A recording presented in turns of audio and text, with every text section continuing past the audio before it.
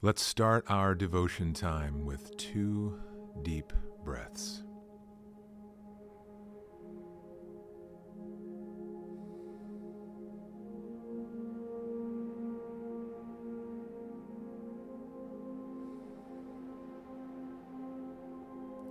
Our reading for today comes from Luke's Gospel, chapter 2, verses 1 through 20. Listen for God's word to you. In those days, Caesar Augustus issued a decree that a census should be taken of the entire Roman world. This was the first census that took place while Quirinius was governor of Syria, and everyone went to their own town to register. So Joseph also went up from the town of Nazareth in Galilee to Judea, to Bethlehem, the town of David, because he belonged to the house and line of David.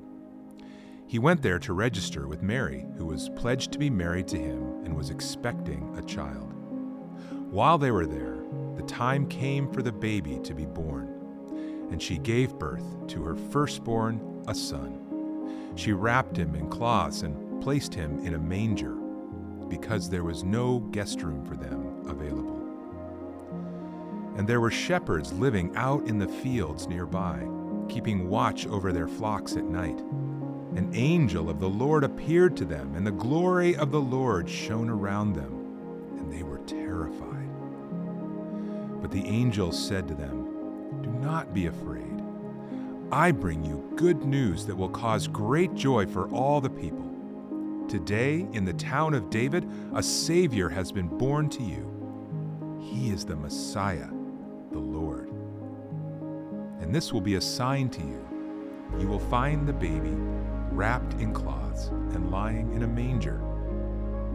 Suddenly, a great company of the heavenly host appeared with the angel, praising God and saying, "Glory to God in the highest heaven, and on earth peace to those on whom his favor rests."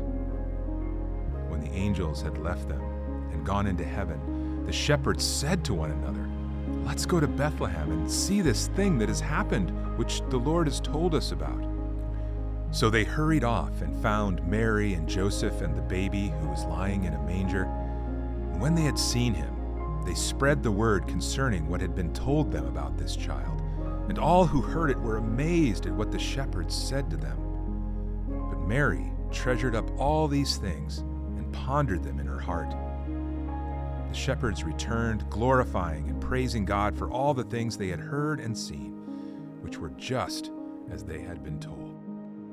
We hope this reading of Scripture blesses you today and every day.